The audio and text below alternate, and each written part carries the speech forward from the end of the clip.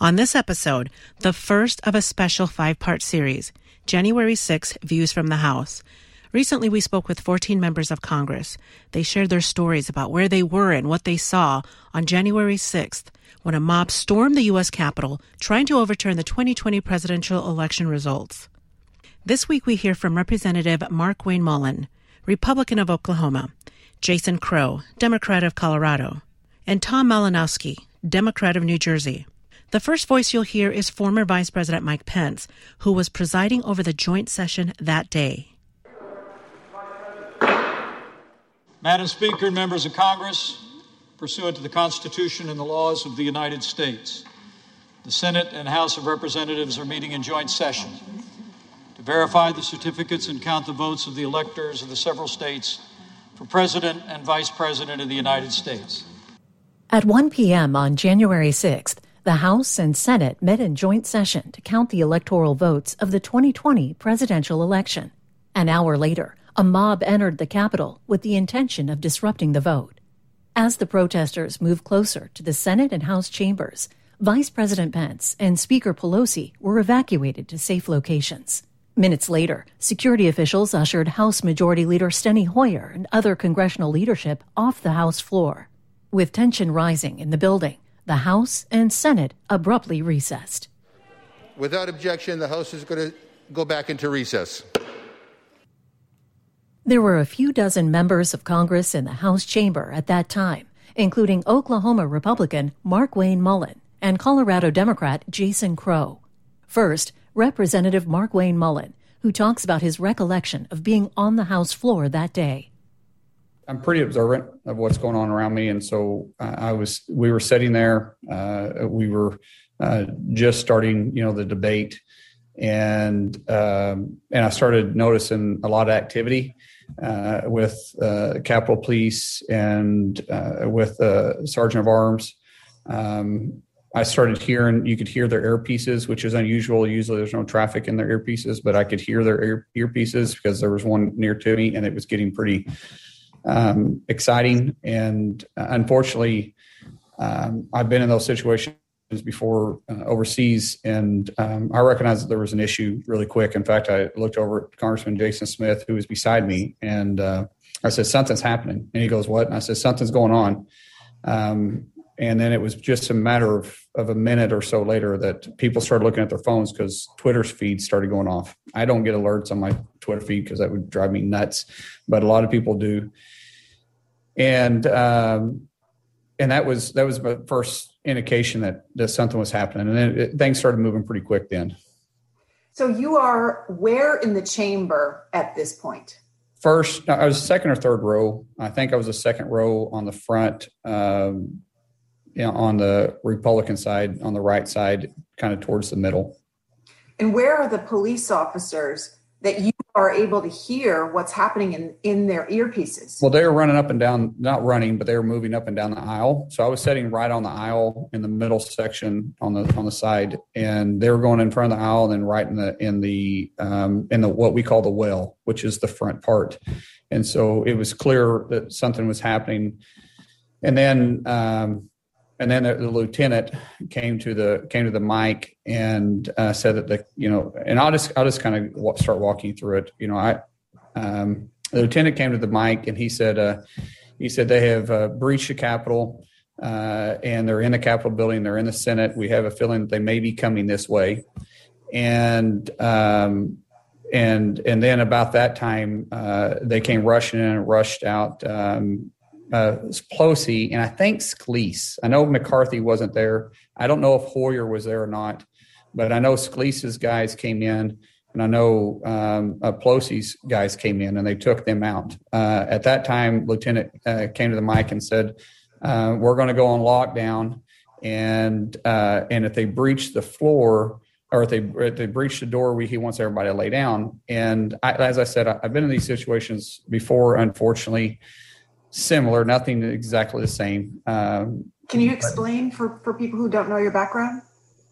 I'd probably prefer not to, and I'm sorry. I just don't want to get into that. But I had he said for everybody to get in and lay down. And I stood up at that point and I said, "Sir, you're wrong." And I turned around to everybody and I said, "Do not lay down on the floor." I said, "Everybody, if they hit that door, we need to go out those doors and down those steps." And then the lieutenant walked over to me and I said, "Sir, I mean, no disrespect, but you don't lay down during a riot. That's how you get people killed. People are going to get stomped. They're going to get walked over. I mean, people that get hurt are the people that lose their footing during a riot." And he understood that. And he was very receptive. And like I said, there was still a lot of noise going on in his earpiece, and he was trying to make decisions the best he could. What my observation is that Capitol Police and Sergeant Orange did the best they could, and they were doing the best they possibly could with the training and equipment they had. The problem is that they weren't really trained for it, and they had no contingency plans on how to get members or get people off the floor in a case like that. The first thing you have to do is have a contingency plan. When you're dealing with a situation like that, you should have a contingency plan A, B, and C, and each one of your contingency plans should have a contingency plan on how to do it. It was very evident right off the bat that they didn't have any idea how to get the members or get the staff off the House floor, but they were willing to react. So what I enjoyed about it is the fact that Capitol Police and Sergeant Orange was willing to do something. They never froze up. They were willing to react, but they didn't actually have the training or the protocols put in place to be able to do what properly needed to be done. Now, anytime you go through these situations, you can always debrief them 50,000 times and come up with 50,000 different solutions that you could have done better. So they were doing the best they could in those situations. And when I started explaining to the lieutenant, just in brief, I mean, very brief, because things were happening very quick, he was very receptive of it. But by then, they had already put us on lockdown. It was just a matter of seconds before we heard them hit the first set of doors. Which doors are you talking about? If you're looking at if you're coming out of the statuary hall, running to the House floor, there's two sets of doors. So there's doors right in the hallway. Then there's a small gap, like a small little foyer. And I don't know if you can even consider it a foyer, but it's a small little area where you walk up a couple steps before you enter into the actual chamber. And there's a set of doors there. So the first set of doors are the ones that are actually in the hallway. And we heard them hit the door. I grabbed one of the Capitol Police individuals, which was on a detail. So he was in a suit. So he was part of someone's detail. And I actually think he was part of Scalise's detail who stayed behind. I'm not 100% sure on that, but I think it was.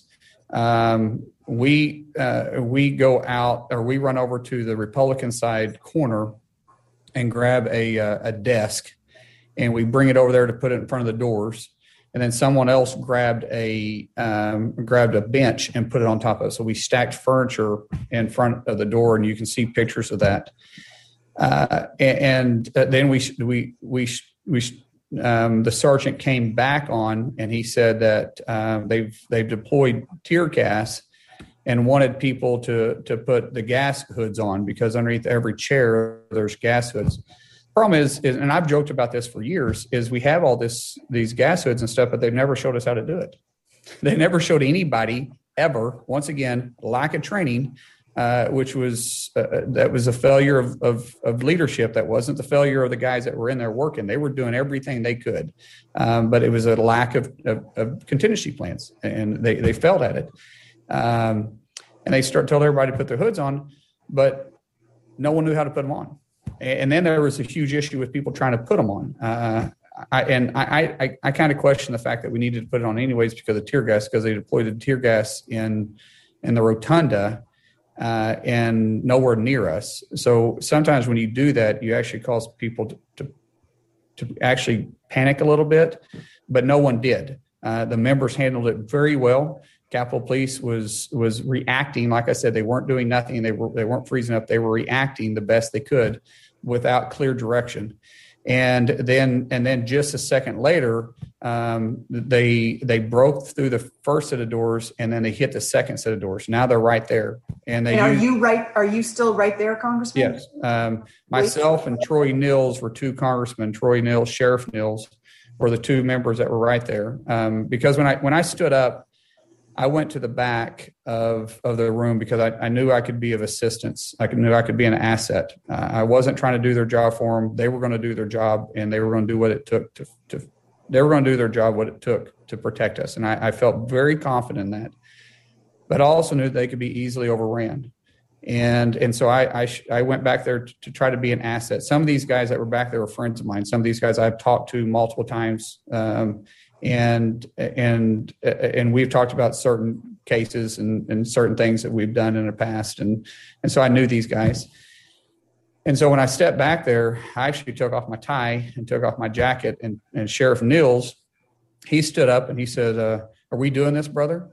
And I said, "Do we have a choice?" And he immediately jumped in right beside me. And then Tony Gonzalez jumped in. And then I believe it was Ronnie Jackson. I'm not 100% sure, but I think it was Ronnie Jackson who also was going to be a willing participant and help keep them from breaking in. It was just a second later that they, I think it was just a second later that they broke the glass. And when they first broke it, they used a glass punch, and it sounded like gunshots. And they started yelling, "Shots fired, shots fired." And I actually thought shots were fired too. And I jumped because behind the chairs, behind the chairs have Kevlar behind the chairs, which are bullet resistant. And they're designed that way just because of the shooting we had, in the chamber back in the 50s. And so I jumped behind there, and then I quickly realized that was a glass punch because I looked at the holes, and you could clearly tell the holes, they were from a glass punch. And so I yelled back, "Don't shoot," because by now, all the Capitol Police has got their guns drawn and they're yelling. And by the time you present your weapon like that and you're in those kind of situations, I'll tell you, Capitol Police showed great restraint by not opening fire because everybody thought shots were fired. And for the fact that they didn't discharge their weapon when they presented the weapon, they were using their head. They were thinking, even though they may have lacked training, they didn't lack discipline. And the Capitol Police showed great restraint in that. I mean, there's a lot of situations, especially overseas, that in those circumstances, shots would have started being firing in the opposite direction, and people would have lost their lives. So Capitol Police did a great job by showing restraint. When I realized that it wasn't shots fired, I started. I mean, this is just all this happened very quick. I mean, so this is a matter of 3 seconds. I started yelling, "No shots, don't fire, don't shoot." Actually, I was saying, "Don't shoot." And then I went to the glass, and they were there, and the rioters are there, and they're being very belligerent to some degree. And I started yelling, "Is it worth it? Is it worth it? You almost got killed. Is it worth it?" And one of the guys said, "What?" And I said, "You almost died. Is it worth it?"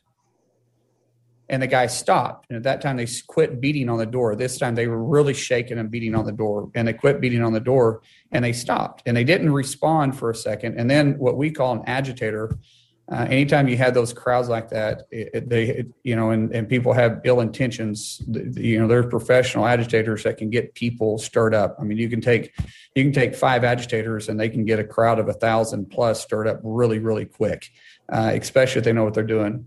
And what I would consider a true agitator, I would say he's probably a professional agitator. I don't know. I don't have his history. We didn't do a deep dive on who he is. But he definitely came to the front, and he started talking and started stirring. And the words he was using are key words that people use when they're trying to agitate a crowd. He had lost the crowd. Once an agitator gets a crowd going, they don't take the lead. They let the crowd take the lead. They fall back. But once they settle down, they jump back in front, and they start trying to stir everybody back up. That's why I say this guy was part of a professional agitator. He came to the front, and he started using words that, quite frankly, it keyed off on me. And I hollered at him, and I says, "I'd put you down." And I said, "I'd put you down." And the guy looked at me, and he says, "This is our house." I said, "It's our house too." He says, "Yeah, but this is our effing house." And I said, "It's our house too, and we're not going to let you come in." At that point, things kind of went to a stalemate, and someone else hollered for something, and I went over, and the lieutenant and I were talking back and forth this time. But Sheriff Nils, he stayed right there in front of that door the whole time. Sheriff Nils, at some point, Troy Nils from Houston, he started engaging with them too, talking to them back and forth. And he's a sheriff. I mean, he definitely knows what he's doing too. And that guy stayed put. And I don't know what Tony, I really lost track of what Tony and Ronnie at the time were doing. But at some point during that exchange, they had went around to the speaker's lobby over on the side.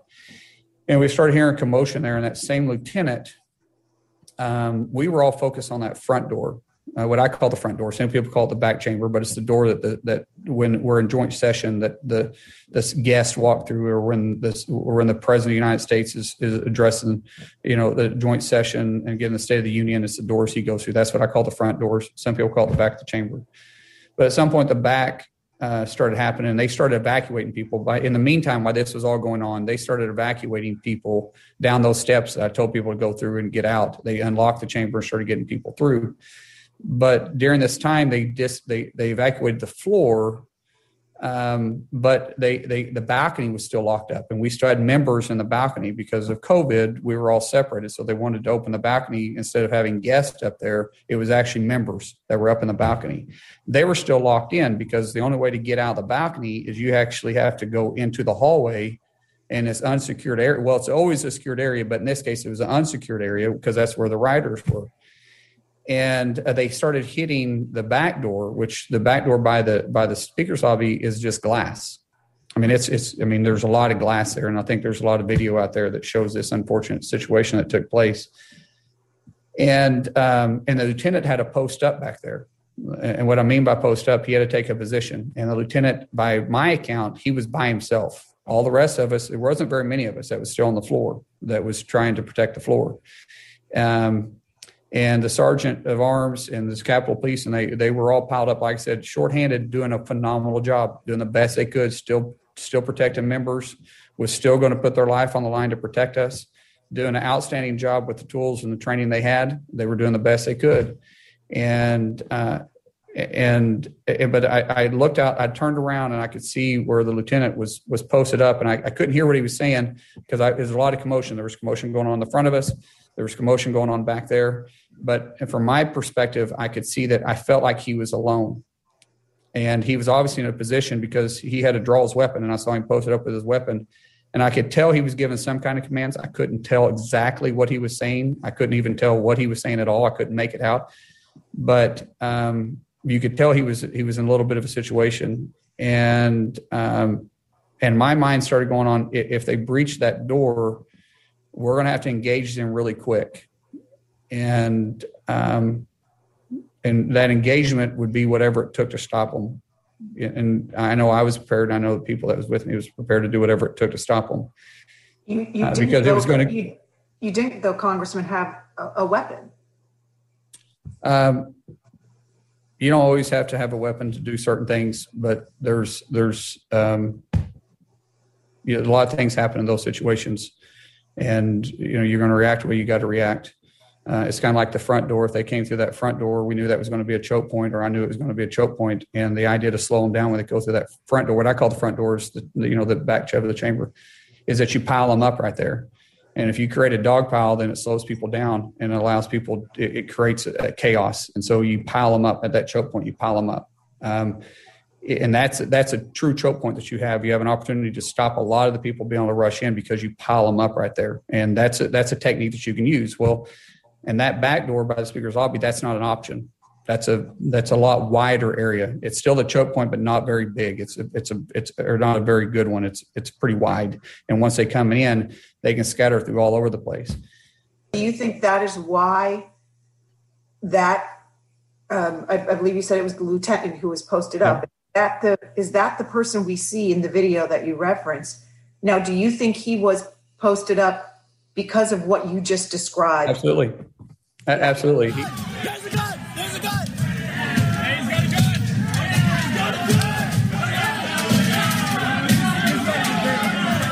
He did not want to use lethal force at all. This guy is later in his career. I guarantee you, I don't know for a fact, but I guarantee you he's never had to pull his weapon in a manner like that before. He was the last person in the world that ever wanted to use force like that. And he wasn't wanting to do that. I know for a fact, because after it happened, he came over and he was physically and emotionally distraught. And I actually gave him a hug. And I said, "Sir, you did what you had to do." And I mean that. Unfortunately, the young lady, her family's life has changed, and it was an unfortunate situation that she lost her life and some people lost their loved ones. But the lieutenant's life has also changed too, because if it's the first time you've ever had to use lethal force, that doesn't ever leave you. And it wasn't his choice. He didn't show up to work that day to have to do that. He was doing his job, and he got put in a situation where he had to do his job because there was members still in the balcony. And if you're going to present your weapon in a manner and give commands and they still don't listen and they still approach, you don't have a choice, because either you have to, at that point, discharge your weapon in a manner of self-defense, or that weapon's going to be taken away from you. It's going to be used on you, and it's going to put all of our lives in danger too. So unfortunately, what he did, but I believe that he saved actually other people's lives along the way, because I think there would have been a lot more that would have lost their lives, because we wouldn't have had a choice but to use lethal force at that point. Mind you, there were still a lot of members in the balcony, and there was a few still left on the floor. Most had already evacuated, though. And it was an unfortunate situation. This was a very dark day in American history that should have never, ever, ever happened. And all of us are to blame on this one. I mean, Republicans, Democrats, the media, the administration, all of us, because we have to learn a different way to debate. What we use as politicians and as media is little key phrases, little key things to get people aroused, to get people excited, to get people's attention. The problem is we do that so much that turns into anger. And this went too far. This is something that's been bubbling too long, and it caused a dark day on American history. It's going to be there forever. I didn't want to be there. It's an unfortunate situation. I wish I was never there. But I was, and I had to react the way that I had to react, and other people reacted the way they had to react. But immediately after what the lieutenant had to do, we still had people up top, and I saw Jason Crow, who's a congressman from Colorado. I saw him pick his head up, and Jason and I have worked out a lot together. Politically, we are on totally different islands. We don't get along when it comes to politics, but we get along personally. And Jason and I had a lot of workouts together because I run a workout group in the morning. He's one of them that's there quite often. And he poked his head up, and I said, "Jason, get him out." I knew he had a military background. I said, "Jason, get him out." And he says, "The doors are locked." I said, "Break the door, get him out." And then there was a sergeant that was up there that was looking for keys to unlock the door. They got him some keys. They started unlocking, in my opinion, the wrong door, because they were going to go out the door that was going to lead them right down to where the riders were. And I said, "No, they're wrong. Other door, go out this door." And so they unlocked the door, they went out and they evacuated. And as soon as they got out, then the rest of us left the floor. And then I went to the triage center, which I haven't seen a thing like that since, stuff you see overseas. And I started realizing actually the restraint even more so what our Capitol Police did. Now, I keep this in mind. They had two options. They could be passive or use lethal force. They didn't have weapons to be less lethal. Pepper spray is not less lethal. Pepper spray may settle down one person. Pepper spray is not designed to stop a rioting crowd. It doesn't work that way. But they didn't have less lethal weapons when it comes to rubber bullets or to bean bags that they could shoot. To put out warning shots basically for them to stop before they escalated to the lethal. They could have used less lethal, then have to use that. They either had to be passive and use little bite guards to try keeping them from going through, taking hits to the face, or they had to escalate it to actual lethal force. And when they decide to pull the weapon, then you have to use it. You don't have a choice, like that lieutenant. You don't have a choice. And the lieutenant had to do what he had to do because he had to protect us.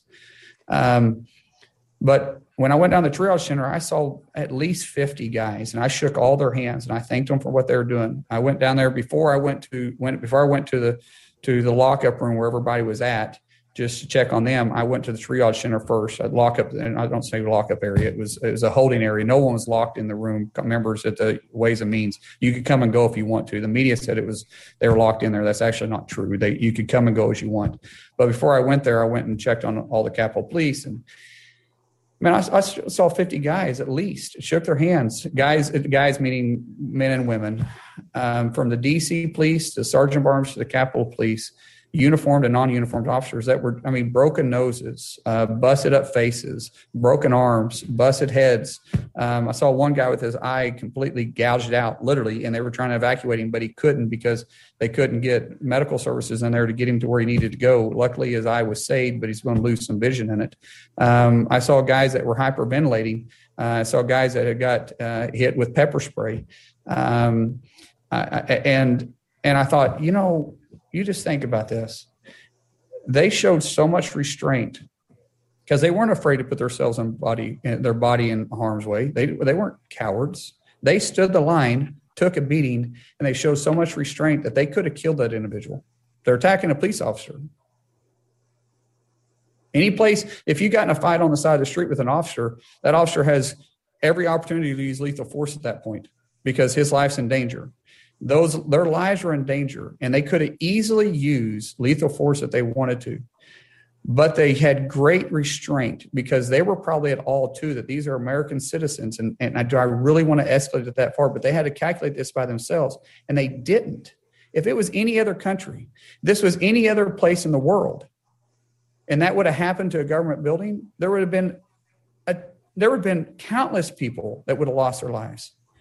But these officers were willing to show enough restraint that they were putting their actual body in harm's way when they had a firearm on their side and didn't decide to use it. I think they are absolutely heroes. I don't know if I could have done that.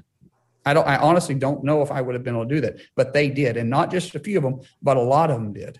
And it's remarkable to me that unfortunately only one person lost their lives by a gunshot. And it's unfortunate. I will say it's unfortunate, but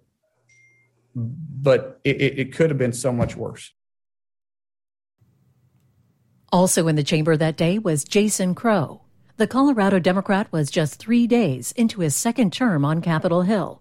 He talked about how his day began on January 6th. My scheduler actually texted me that there was a spot available to sit in the gallery and watch the opening of the debate. I wanted to debate. I wanted to have my voice heard in that process and try to refute the lies and the conspiracy theories that were being sown by some of my colleagues. But I didn't have a slot yet. So my scheduler told me that she had a slot for the first hour and asked me whether I wanted to do it. And I think I texted back, sure, why not? So I finished the work I was doing and grabbed a quick lunch at the cafeteria in Longworth, and then just about around 12:30 walked over to the Capitol to go into the gallery and to join some of my colleagues. And, there was a tension in the air. It was an overcast day. My family had actually decided to leave early. They were originally scheduled to fly back to Colorado the next day on the 7th. But we decided to have them leave on the 5th because of the planned protests and just not wanting them and the kids to be around in case anything happened. So there was a kind of an ominous feeling leading up to that. But that morning I had confidence that the Capitol Police would be able to address anything that came up. So you decide to make your way over to the Capitol, and where in the chamber did you go and what were you doing? Well, I went up to the gallery level and checked in with some of the staff there. They had a checklist of the members who they were expecting to go up, and they were trying to space folks out because of COVID. So there was about 24 of us that sat up on the gallery side, on the Democratic side of the gallery. There were, I don't remember there being any Republicans on their side of the gallery. Many of them were down on the floor. But the way that we had it planned, the Democrats, was just those who were speaking and debating would be on the floor, and those who were observing would be in the gallery. So about 24 of us took our seats spaced out and watched as the speaker gavelled in the proceedings, and as the Senate came over and the vice president came over, and we were watching it and saw the opening debates. And at the same time, many of us were sitting up with our phones open, looking at the protest and what was happening, and then saw that as it came to the Capitol and turned from a protest into a violent mob, and the clashes with police started. So you are aware of the protesters approaching the Capitol because you're following the news on your phone, not because you've received communication from security personnel at the Capitol.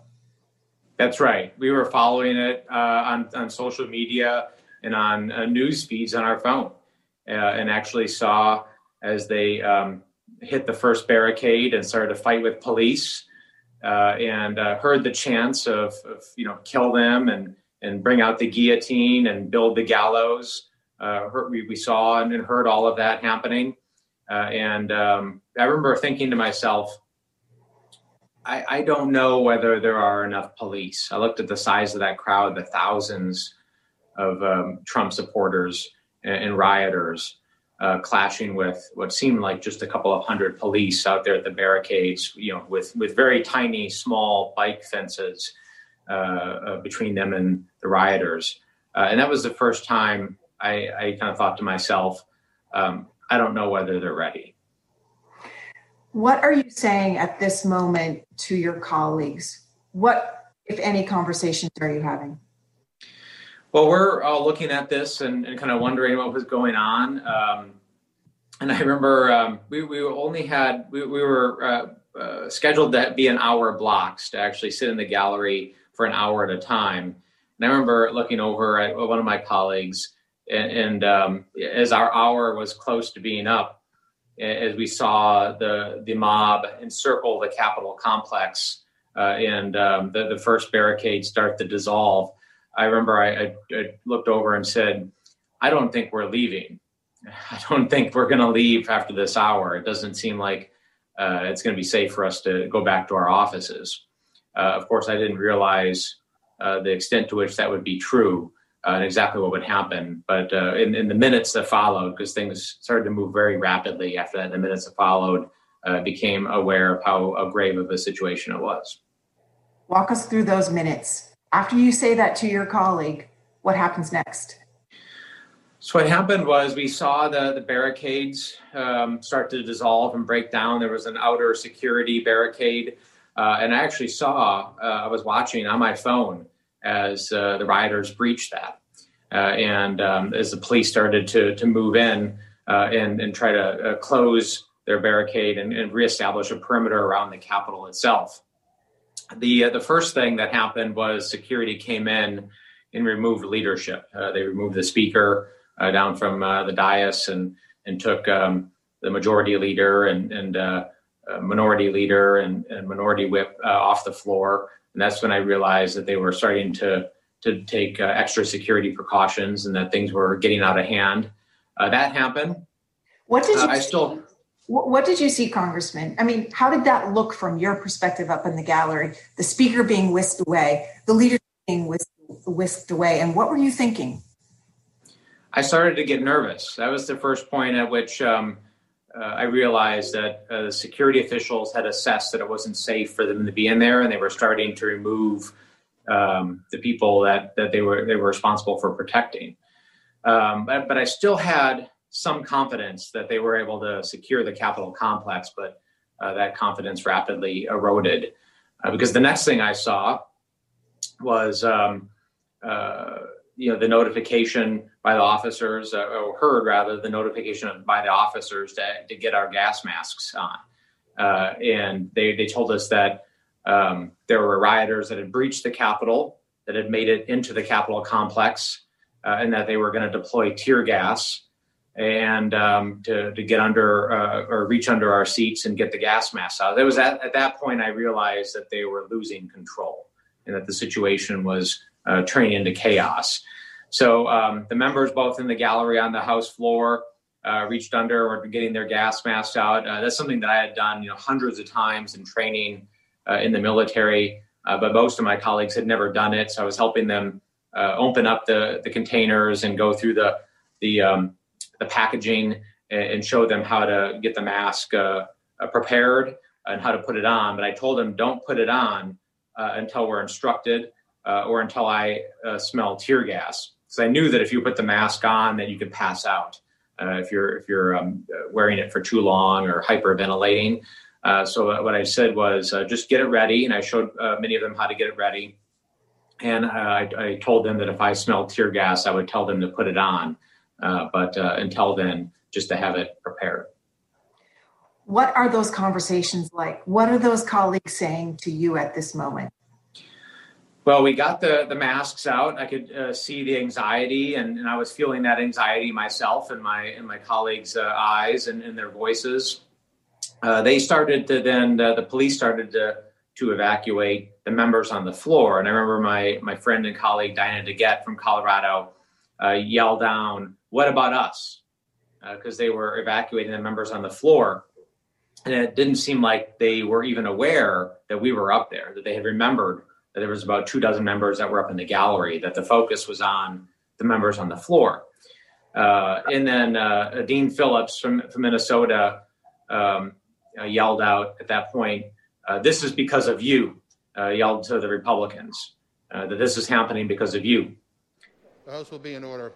Okay.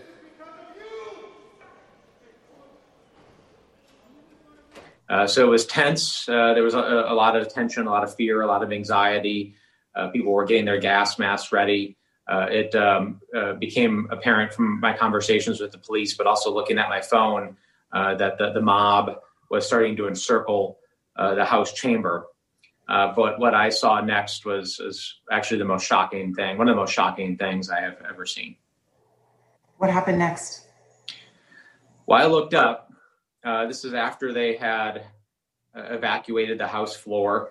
So there were no members on the floor. Actually, there were a few that actually remained behind, Mark Wayne Mullen and a few others. But most of the members had evacuated the floor. I looked up and I saw the Capitol Police locking the doors and starting to barricade the doors. And we were still in there. And that's why I realized that there was no plan anymore, that they had lost complete control and we were in really deep trouble. So they were locking us into the chamber. I saw the police scrambling to grab whatever furniture they could grab and start stack it against the main door on the floor chamber. So I immediately kind of converted into Ranger mode. Actually, the first thing that I did before then was I made a decision, like several of us, to call my wife. So I took my phone out and I called my wife and told her that I loved her, that we were surrounded and that I'd either have to make a stand in the gallery or potentially fight our way out, and to tell the kids that I love them. And I remember what she said to me is she knows me. I mean, we've been together for a very long time. And, we first met when I was in the military. I remember she told me that I'm a husband now and a father, and that I have obligations to the family, and that I shouldn't try to be a hero or do anything that would put me in jeopardy. So we finished that call. I hung up, and as soon as I hung up, I kind of got into combat mode and started to go through a mental checklist of what I needed to do. And what was that mental checklist? Well, the first was to try to secure the perimeter, right? So I went and started to check on the doors and asked some of the other members to check on some of the doors that I couldn't get to. So to ensure that the doors were locked and as secure as we could make them. There were more doors than there were police officers in the chamber. The second was to try to get the members together, to try to get us into a small group so we weren't spread out, and to get us to a defensive position. Because if we had to fight, we want to make sure you're together and you're in a tight group. I recommended to the members that we all take our pins off so we weren't identifiable as high value targets. So if the mob made it in and we had to fight our way out or try to blend in with the mob, they wouldn't be able to see that we were members. Helped folks make sure that they were ready, that they had shoes off if they needed to sprint. So they were leaving their backpacks behind if they needed to. And then I started to coordinate with the police officers on the scene to tell them, number one, that they had to communicate to their commanders that there were members trapped in the gallery, because I was pretty certain that they didn't know we were there. So they had to let them know there were members in the gallery and try to get a sense from them as to where the mob was, whether we were completely encircled. Around that time, I heard the gunshot come from the speaker's lobby, so I knew that there was a violent force being used. I was hearing banging, which I thought was either gunshots or furniture coming from various parts in the gallery. And then also, of course, started to hear the mob try to ram down the barricades, bang on the doors, the breaking the glass, and try to make it through the doors as well. What are your colleagues saying to you as you're giving out these directions? What is their reaction? Fear, a lot of expletives. A lot of people were making calls to family, FaceTiming with family, having those calls. I saw my colleague, Susan Wild, in great distress after she had talked to her son. So just wanted to let her know that I was there and I wouldn't let harm come to her, and that we would be able to get through this. And we were consoling, each other, because of course we were all very anxious and fearful of what was going to happen. Several of us were getting ready to fight. I tried to find any weapon that I could. The seats are bolted down to the floor, so the only thing that I had was the pen in my pocket, which I would have used if I had to. People have seen the picture of you consoling Congresswoman Wild. What were you thinking as you're trying to console her? I was thinking that I was probably going to have to fight my way out. And I mean, go back to Army Ranger days and serving overseas, and you're thinking, I have to fight my way out. Were you scared? Yeah, of course I was, right? I mean, if you're not scared in a situation like that, then there's probably something wrong with you, or you don't realize the magnitude of the situation. There was a moment where I was going to ask one of the officers for his firearm, because I've used firearms before against people. I know that I'm capable of doing what's necessary to protect myself and protect others. But I didn't know whether the officers were, because you just never, my experience in combat is that you never know who's willing to actually pull that trigger and do what's necessary. But I know that I could. So I was thinking about asking that officer for his firearm. I decided not to, because I didn't want to put the officer in that position. But I never thought that my two lives, I'm a very different person now than I was when I was a Ranger. I'm a father, I'm a husband, I'm a member of Congress. And I thought that when I took that uniform off years ago, that I had left that life behind me. And I've changed. And I never thought it would converge again. I never thought that I'd be in a position of having to think like that and potentially act like that. And certainly not as a member of Congress in 2021 in the House chamber in the United States Capitol. But they did. Those lives came back together again. And that's something that I'm going to have to deal with, in the months and years ahead. You were going to use a pen as a weapon. How can a pen be a weapon? Well, I won't go into the details, but you can do what you need to do with whatever you have available. Whether that's a pen or other common things. So, and of course, if I needed to ask one of those officers for his gun, I still would have done that. But I would have done what I needed to do to make sure that we got out of that alive, and I was going to protect my colleagues. I wasn't about to let the House chamber be taken over. I wasn't about to let that mob derail our democracy and hurt my colleagues. Okay, so Congressman, take us forward now to what happens after you've given those directions and you're in a stance, you're close together, you're ready to fight if you need to. How does this get resolved? I was communicating with the officers to tell them that we were trapped in the chamber. Eventually, they said that there was a force, a reaction force that was going to come and get us out, that was going to make it through the crowd. So what appeared to be a SWAT team was able to push their way through the riot and clear a path. We got word, they were communicating via radio that that team was on the other side of the doors. So we opened up the doors and started to move out in small groups. So a series of 3 or 4 groups at a time were moving out. It was about 24 members, about a dozen journalists and officers. At the same time, I was coordinating with the few members that were on the House floor that were telling us to all get out. And I remember talking to Markwayne Mullin, and I told Markwayne that he needed to get out too, because if he was staying behind, that would jeopardize the officers' safety as well. Those officers would have had to have stayed there as well to protect them. And I knew the mob was far, far bigger than anybody could handle. So everybody needed to get out if they needed to protect those officers as well. So eventually, everybody got out. I stayed behind to make sure all civilians were out. And as soon as the last journalist and member was out, I followed behind, and we all made it to the secure location. New Jersey Democrat Tom Malinowski was sitting nearby on January 6th. He told us why he was in the chamber when protesters first penetrated the Capitol.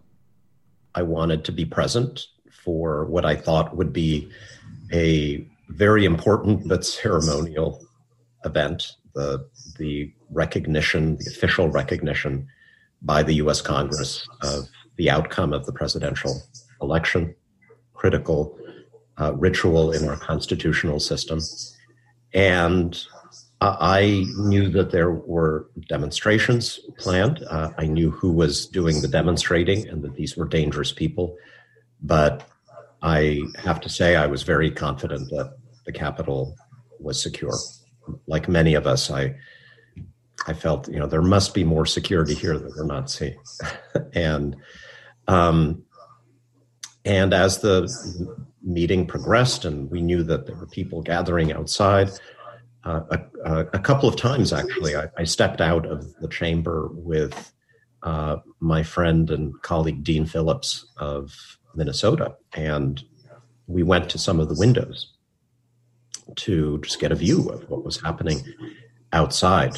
And I remember reassuring him when he pointed out how many potential entrances there were and that it was a pretty big crowd. I remember saying to him and then to others when we got back to our seats that we shouldn't worry. This place is a fortress. And the Capitol Police, they're well equipped and able to handle whatever is going to be thrown at us. And then, of course, none of that turned out to be true. And through no fault of the Capitol Police, in my view, in retrospect, they did everything they could have, and they made the right calls under extreme pressure. But of course, we know what happened next. My experience of it was very different from those watching on television at home. In fact, in some respects, those of us in the chamber knew less than people who were watching around the world because we couldn't see beyond the walls of the chamber. We saw at one point the Speaker Pelosi's security detail whisk her out of the chamber. That was certainly a signal that something was going on. Do you remember if you said anything to your colleagues around you or think anything when you saw her leave? Yeah, and at this point, I was at this point quite angry. I didn't yet realize, I had no clue how bad it was going to be, but I remember feeling quite angry, thinking that there was a clear connection between some of the words that were being spoken on the floor of the House, challenging the legitimacy of a clearly legitimate election and what was happening outside of the building. And there was a moment at which Dean Phillips, who is a very mild-mannered, pleasant person, just shouted out, "You did this," to our Republican colleagues on the floor of the House who were leading the charge to decertify. This is because of you, he said. The House will be in order. Okay.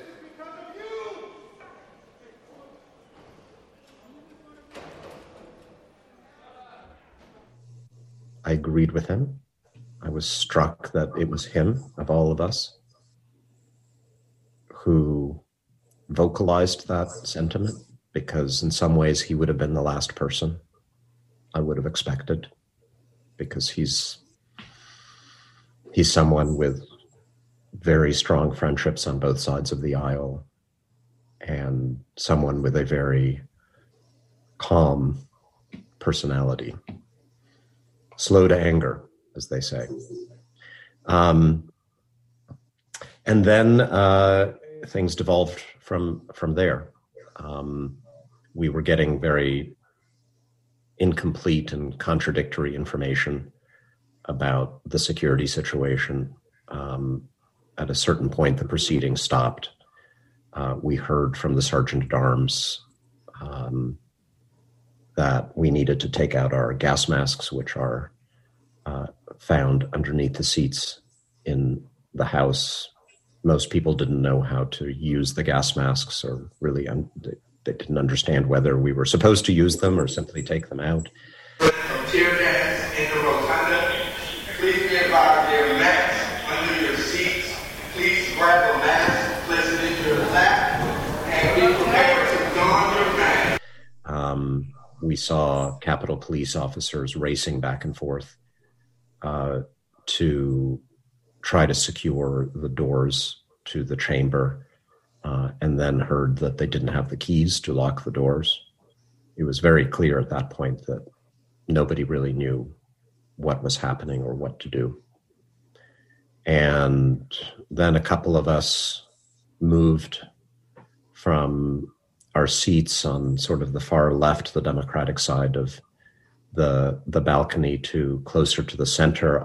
I reasoned at that point that if the rioters were to break in, they would more likely break in on that side, just based on its proximity to an external exit. And so I wanted to get further away from the entrance that I thought was most likely to be breached.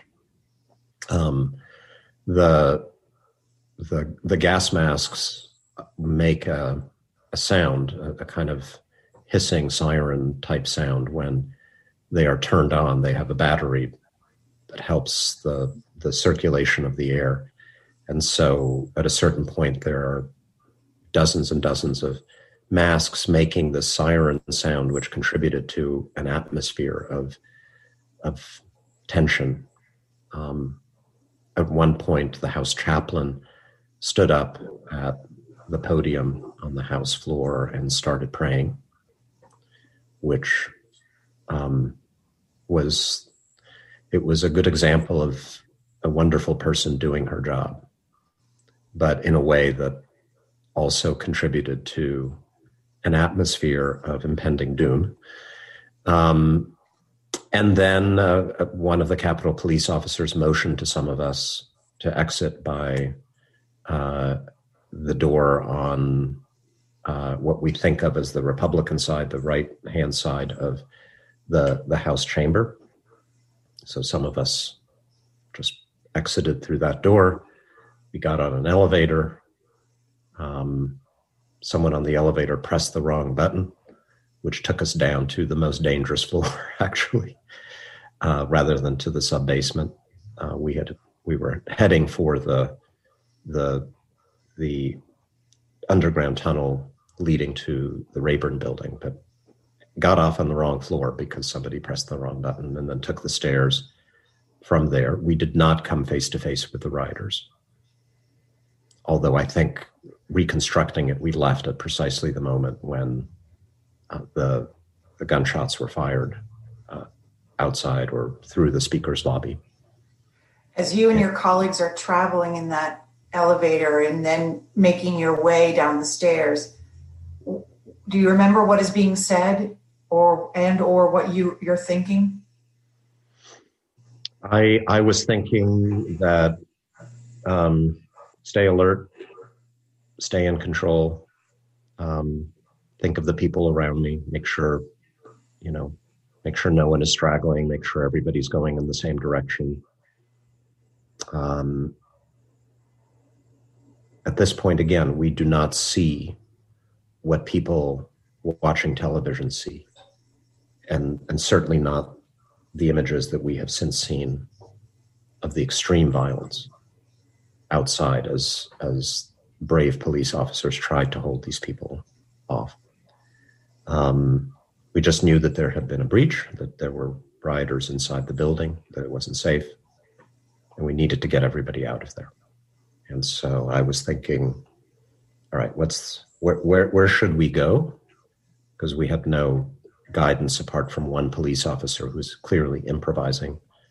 And let me make sure that everybody I can see is heading in that direction. So you have one police officer who's not being told by anybody higher up than him or her to where to take you. This person is... Well, he was he was in radio communication with others, but the plan of where to take us was clearly being improvised. And so his thought was take us to the Rayburn building cafeteria. So that's where we headed. We went through the tunnel, paused at the Rayburn end of the tunnel for more confused deliberation among police officers, proceeded to the Rayburn cafeteria. That did not seem safe. I instantly felt that was not the place where we should be. At this point, there are, 2 or 3 dozen members of Congress in our group, one police officer, and then I believe the officer or somebody else got word that there was a larger convening in the Ways and Means Committee hearing room, which ended up the place where everybody who'd been in the chamber gathered. And so we then proceeded there, again, without incident, and spent the rest of the afternoon waiting there. Are there any disagreements happening among you and your colleagues or between others at this time? Not as we were transiting, no. But other times there were? I think most of the people who ended up gathering in the Longworth hearing room, in that Ways and Means Committee hearing room, were of a single mind, and there were Republicans there as well as Democrats. Congresswoman Liz Cheney was there, and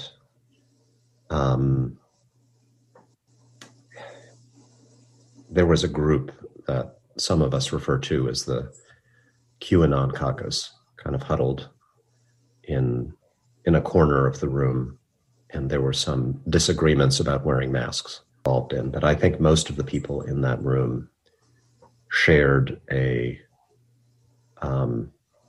sense of the tragedy of what had just happened, and most important, a determination to go back and finish the job. And the moment I got into the Ways and Means room, that's all I could think about.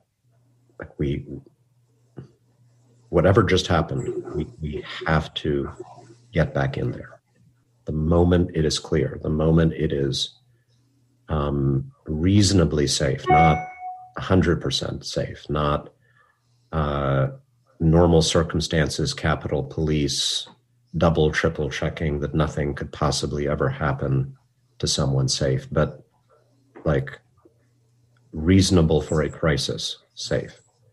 We need to go back without a moment's delay and finish the certification of the election, because otherwise these guys have won. If they delay us for one night because we went home, that would be a victory. And the most important thing was to show the world that the United States Congress cannot be intimidated, and that the United States Constitution cannot be undermined by a mob. Shortly after 3:30 in the morning on January 7th, lawmakers certified the results of the 2020 presidential election. The whole number of electors appointed to vote for President of the United States is 538. Within that whole number, a majority is 270. The votes for President of the United States are as follows. Joseph R. Biden, Jr. of the state of Delaware has received 306 votes.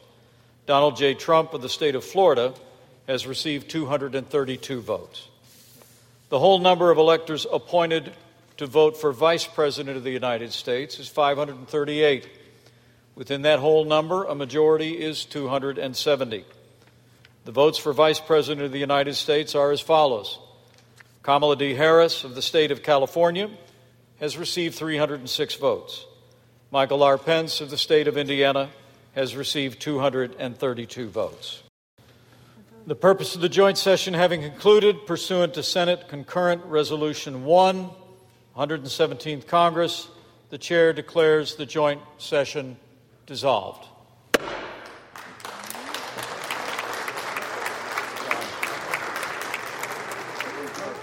Thanks for listening to January 6 Views from the House. Follow this podcast and get all 5 episodes. There's more coverage of the event surrounding the January 6th joint session and the congressional hearings examining what happened on the Capitol that day at cspan.org.